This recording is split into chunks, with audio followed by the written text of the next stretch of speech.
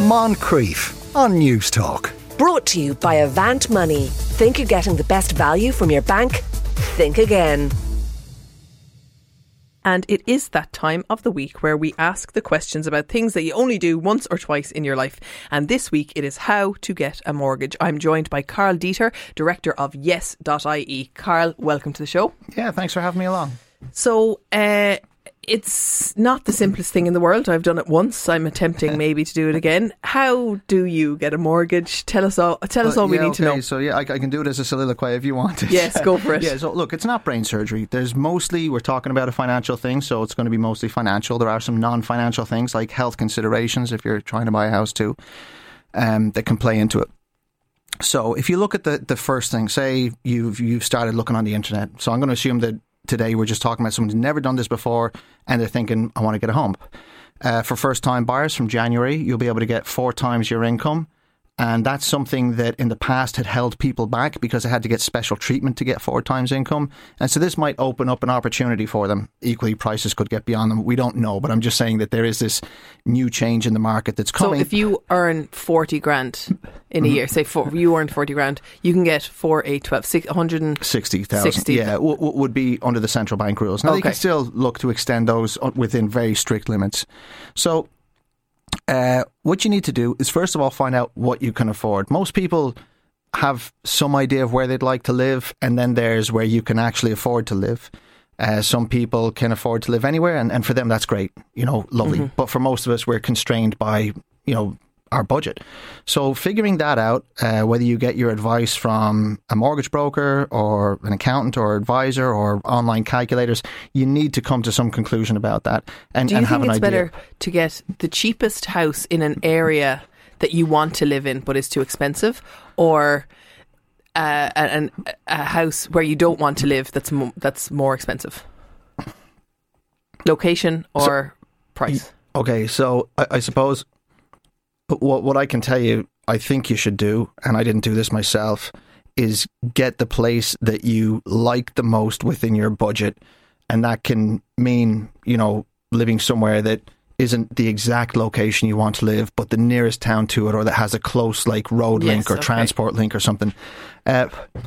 Equally, if you were really money conscious, you could choose to live, if you're able to work remote now, you could choose to live in the beautiful countryside of somewhere that you're not from. Mm-hmm. I hate saying Leitrim because it seems like I'm having a go. Leitrim is actually a really great county, great fishing, lovely people. But the whole thing is, you got to think about this kind of stuff. Figure out what your budget is. Then you've got to say to yourself, well, here's what I can borrow, and you need to have a deposit of at least 10% as a first-time buyer. And you've got to factor that in too. Some lenders, if you're getting family help, for instance, won't let you get a full deposit from family help. Family help is really incredibly common. Others will say, look, that's fine. Sorry, why won't the lender allow you to have... So the likes of Permanent TSB would have an issue with people having full deposits gifted to them because they want to see that the person has a savings habit, whereas the likes of Finance Ireland, who's another lender, say, look, if that's the way it goes, that's fine. Also, if you're buying a new home, make sure you register on Help to Buy and know what you can get from them before you even begin this process. Very straightforward, all done online, and that can also be a good assistance and a way to actually help you get a deposit for a house. There's also things like the shared equity scheme. If you're doing second-hand properties, there's the renovation scheme for some of those around the country. And then when you figured out what you can afford, you've figured out your deposit, then you've got to start looking at where are the deals.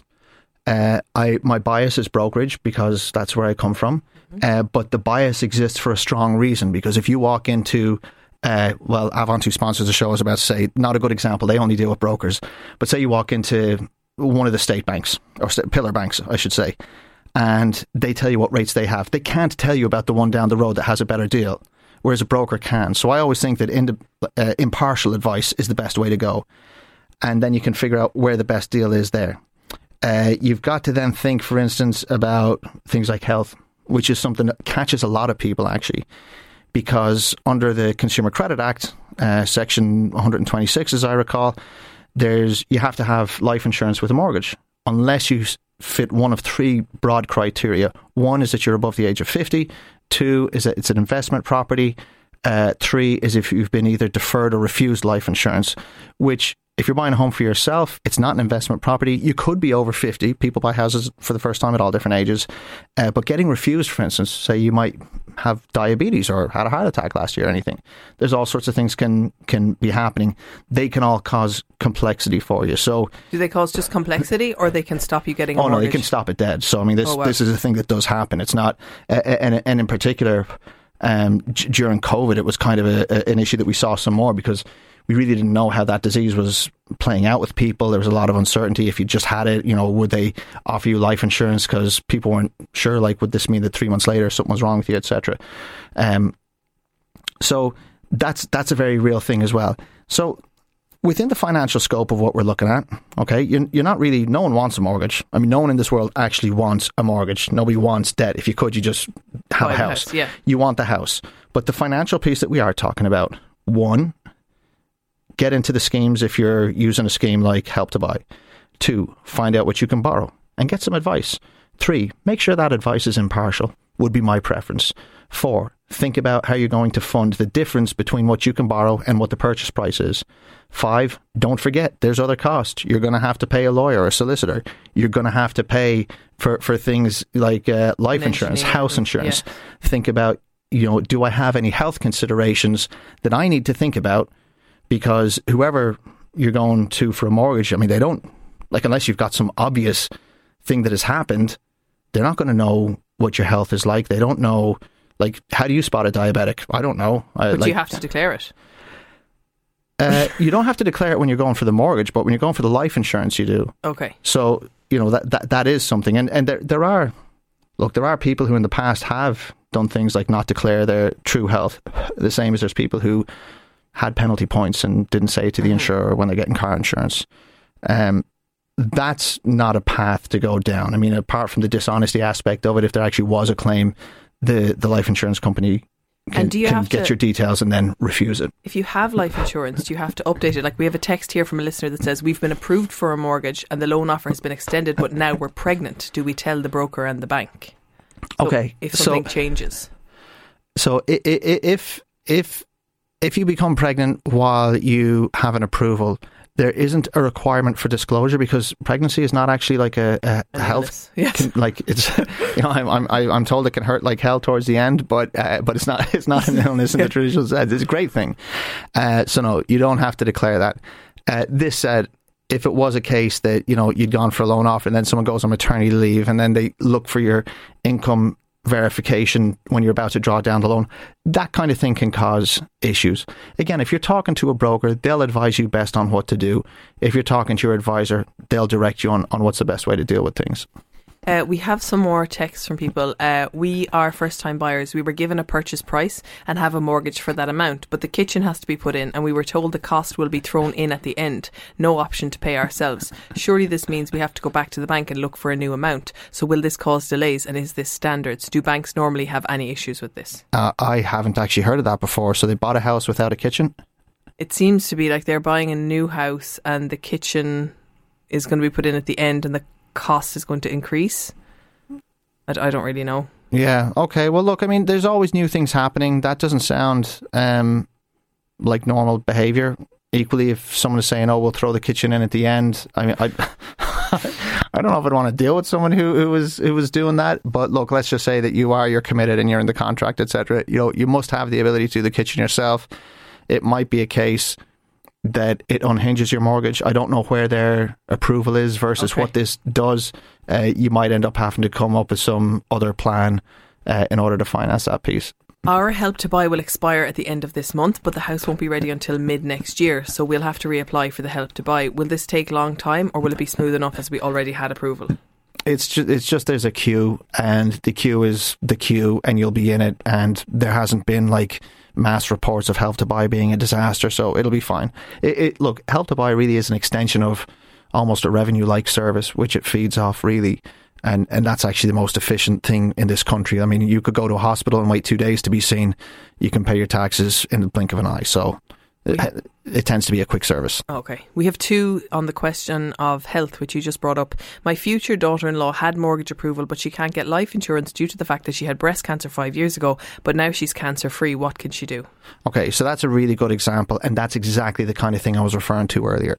So anytime you have cancer, and this is not, by the way, a golden rule, this is just, I'm speaking in generalities, typically they will want to see a 5-year window post your kind of cancer-free status. Mm-hmm. So when that was 5 years ago when she got it, she might have gone through a year of radiation or chemo, depending on what type you have. There's different treatments.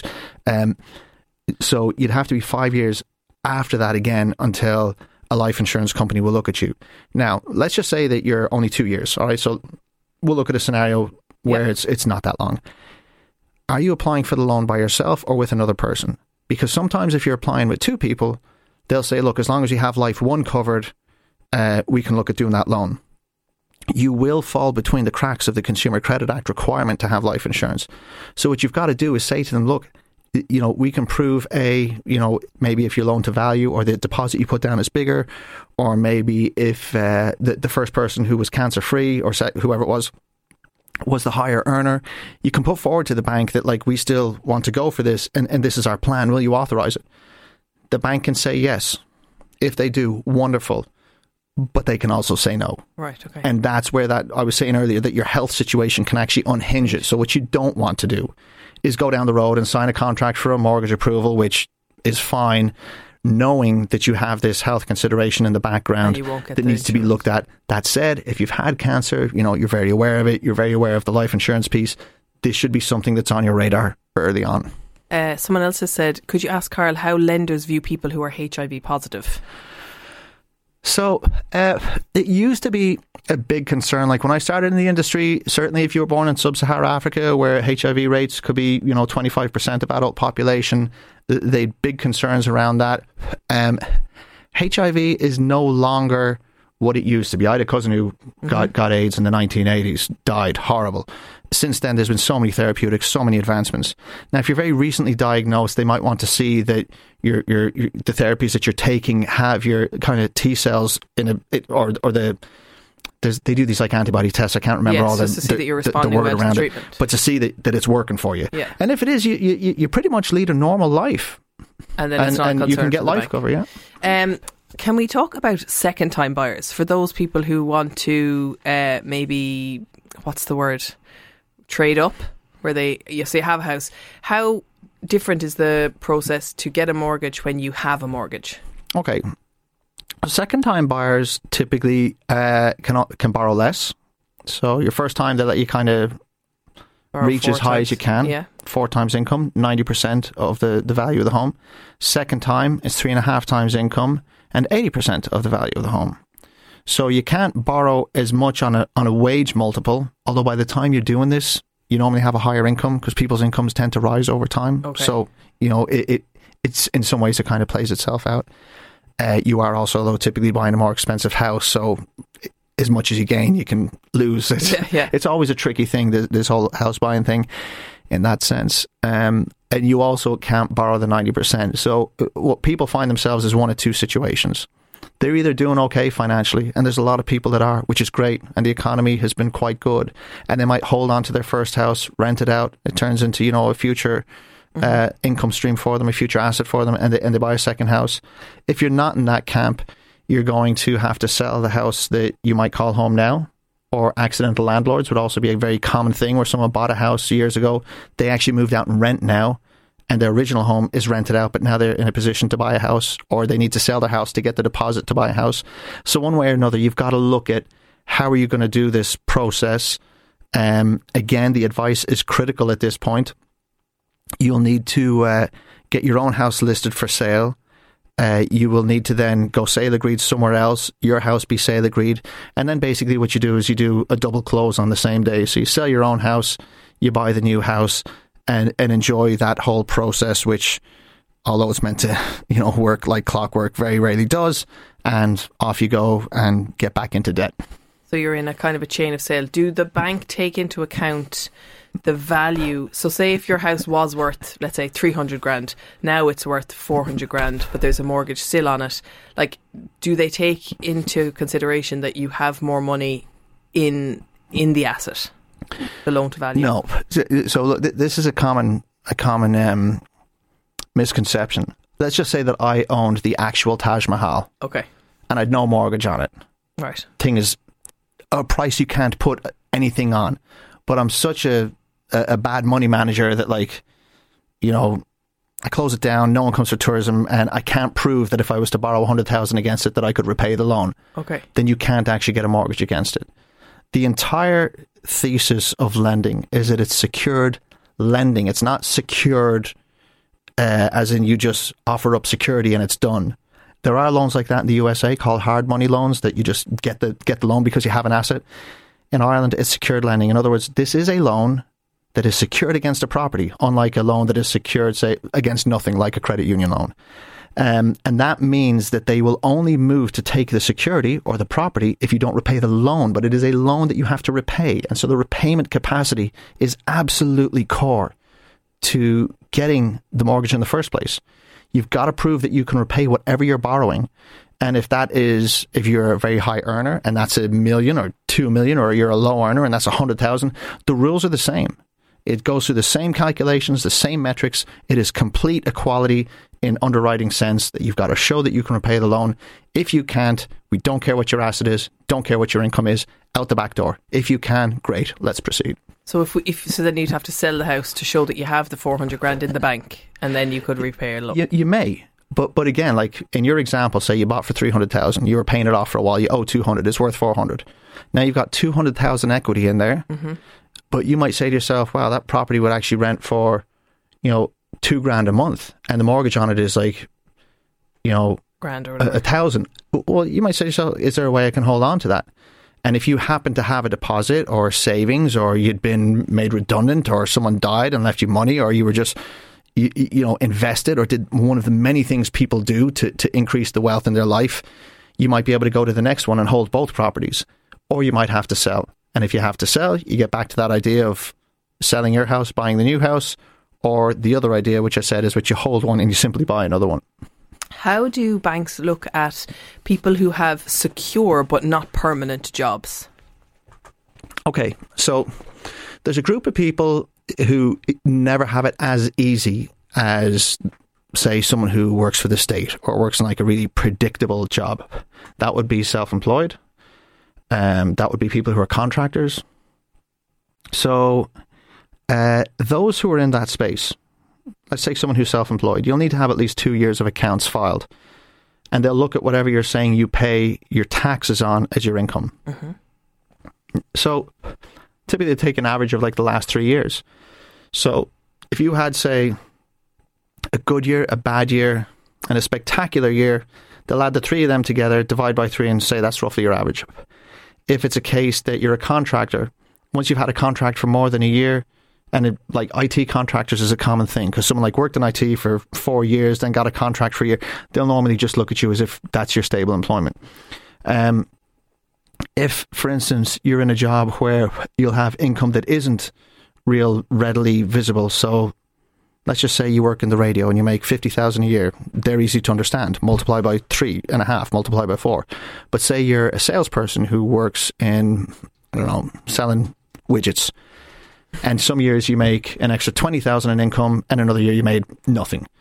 They want to see a consistency of commissions or of bonus or of overtime, and that doesn't matter whether you're a guard, a nurse, sales, project manager, anything where there's additional income above the basic. They need to see a record of it. So that's the other thing. And I suppose looking towards some of the final ideas is, when you're doing this, try to make your life simple. So we see people come in and they've got like 8 different accounts, thinking that they're being so smart because they've got an account for the bills, an account for the rent, an account for, and then they've got their Revolut and their N26 and everything else. That just makes everything complicated, because this is really trying to get to know a person financially by looking at bits of paper and then go through what I call the Tinder style process of a quick decision that results in marriage, which is this 25-year mortgage. And it's hard to do. So look, just try to make it something that someone else can understand as well. Try to make your financial Tinder profile as attractive as possible. There you go. If people want more information, they can find Carl on yes.ie. Thank you so much, Carl. Moncrief. Brought to you by Avant Money. Think you're getting the best value from your bank?